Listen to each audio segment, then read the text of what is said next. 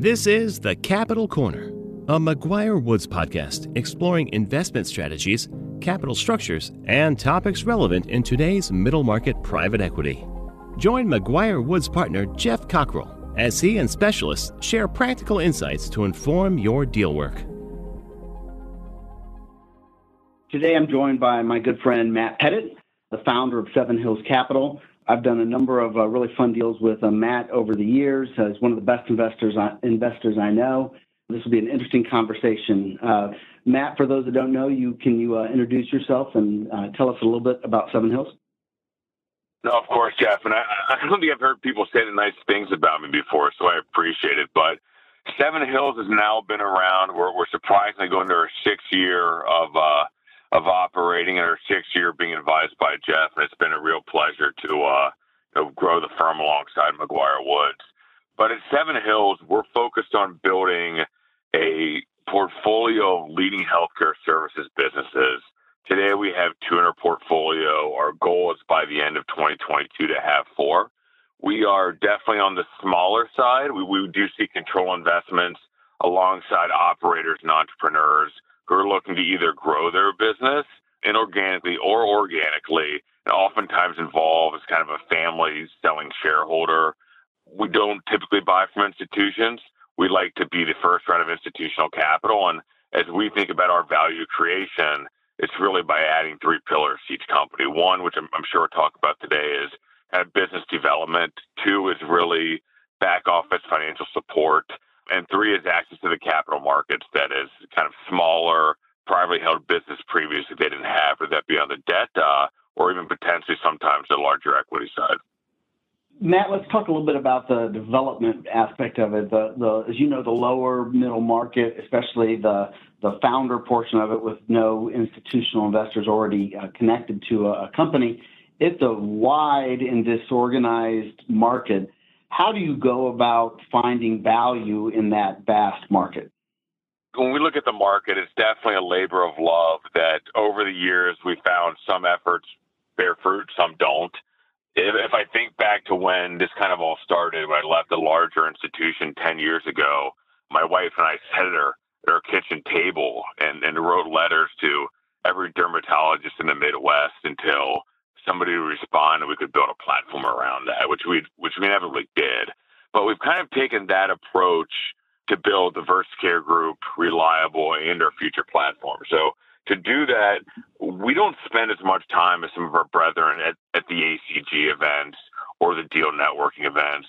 We try and spend a lot of time in our local community, if that's writing, healthcare leaders letters, getting in front of the right companies, and then doing a lot of direct outreach, which as our firm has grown, Sam, who's on our team, and I were doing most of that, and we kind of hit a wall. So recently we've actually brought on a director of business development partnerships. And with that role, Ben is actually reaching out on behalf of our portfolio companies, but also on behalf of the firm in an effort to avoid auction situations and find proprietary opportunities, which come with a lot of excitement at first and sometimes failure, but sometimes can come out of nowhere and be really exciting. And that's why we like to focus our efforts kind of below the radar, knowing that oftentimes it could be more work to execute the transactions, but we believe it's worth a longer time. Two questions following up on that. What's the life cycle of that pursuit? Is it a longer-term relationship building, or is it just kind of lifting up rock after lifting up rock after lifting up rock? And then second question is, what's your pitch to them? What do you, on the first encounter, what are you selling? Is it just relationship, or are you selling a deal or expertise? How do you go about that? Yeah, for an add-on perspective, if I look at the last three we've closed, which are all recently, we have been in contact with two out of those three for over a year and a half. Both of them were proprietary opportunities that we met the seller, either an industry conference or through a letter writing campaign or through cold calling, and built kind of relationships as they explored various options. We're obviously in anything not the only strategic buyer out there. So it's really important for us to identify who and what we are early, which, given the size of our companies, is sometimes an alternative to some of our larger competitors. But also it's something where if they do want to roll stock and come into the platform, especially as it relates to VersaCare, we're very upfront with them that it's a longer investment cycle, which is appealing to them. But on the platform side, I mean, we look at it as saying if we touch a proprietary opportunity, hopefully in 2 years, we have a real opportunity to invest in that company, whether they have hired an advisor or not. And we've seen it go both ways.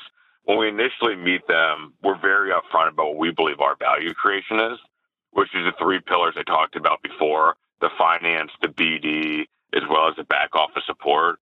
But the other thing that we're very upfront is I consider myself a CEO who was much better at doing other things. So having sat in that seat, I think I can uniquely talk to a lot of these smaller companies. Say, look, I've run a 150-person operation. I've had to meet payroll. I've had to walk somebody out of billing. I've had to do the things that some investors they talk to have heard about and it may have been tangential to, but haven't actually sat in that seat. And we found that's been a real tiebreaker for us over the years.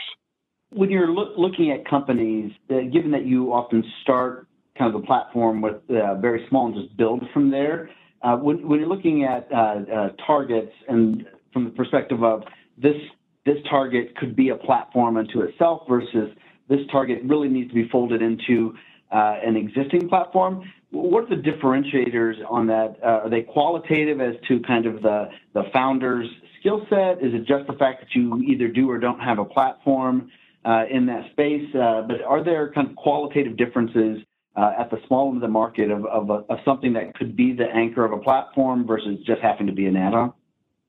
What I would say it's all about the people. I mean, I've seen small businesses I thought could be a great platform because they'd put Sage Intacct in instead of QuickBooks or did this, that, and this. And then you really dig in.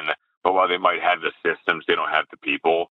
Maybe tech companies that I'm not smart enough to invest in can do that. But especially in healthcare services, to us, it's truly about the individuals. A good example of that was VersaCare. I mean, Jeff, when you first advised us on that, I mean, the business was barely making, $1.5 million a month, and it's grown exponentially, gone from just Michigan to, we'll be in 8 states by the end of this month. And the way we did that was building a business around Lauren Selesky and later Renee Sagasser, who runs APT. I mean, people who had an unbelievable command of their business, their strategy, but also their team. And what they were able to do is move their teammates into the right roles as the platform evolved, knowing when it was the right time to hire and knowing when it was the right time to unfortunately make emotions and other tough decisions. That, the more we look at these, becomes our ultimate investment decision. Is this somebody who can strategically build the platform alongside of us? And the systems and the scale will follow. But if you don't have that key ingredient, it's very challenging for us.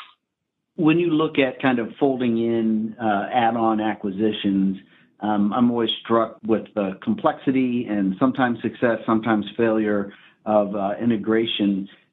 How do you think about integrating kind of a series of small acquisitions? Going back to, I wasn't a great CEO because sometimes, and you know me well enough to know I can chase the squirrel and not stay focused. And that is the key to my mind to a great integration is a very detailed playbook, a very open and honest understanding with the sellers, the new management team, the existing management team on roles and responsibilities, and just transparency. If one side's feeling like it's not going well, they should be open and honest about that.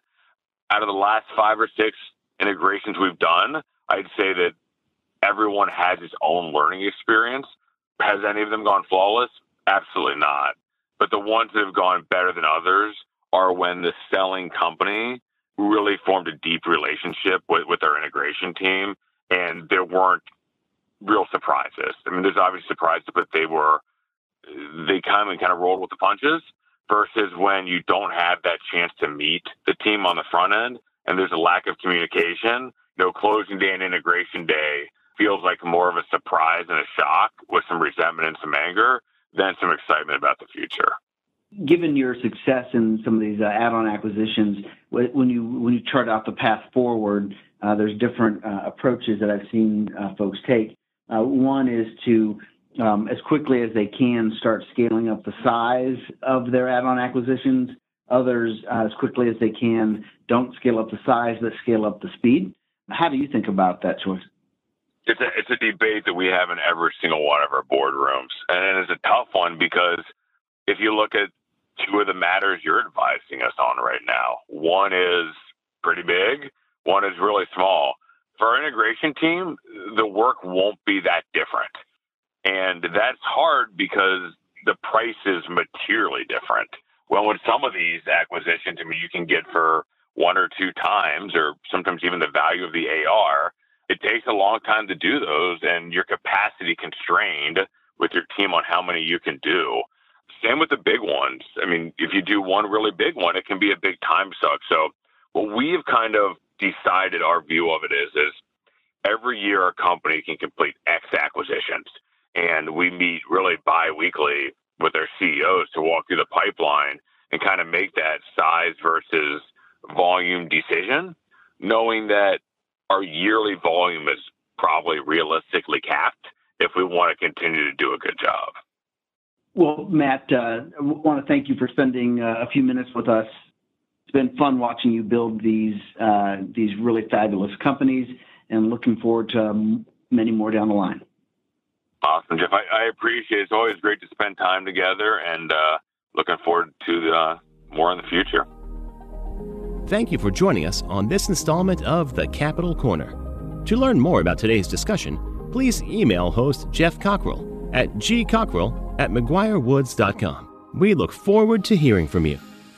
This series was recorded and is being made available by McGuire Woods for informational purposes only. By accessing this series, you acknowledge that McGuire Woods makes no warranty, guarantee, or representation as to the accuracy or sufficiency of the information featured in this installment. The views, information, or opinions expressed are solely those of the individuals involved and do not necessarily reflect those of McGuire Woods. This series should not be used as a substitute for competent legal advice from a licensed professional attorney in your state, and should not be construed as an offer to make or consider any investment or course of action.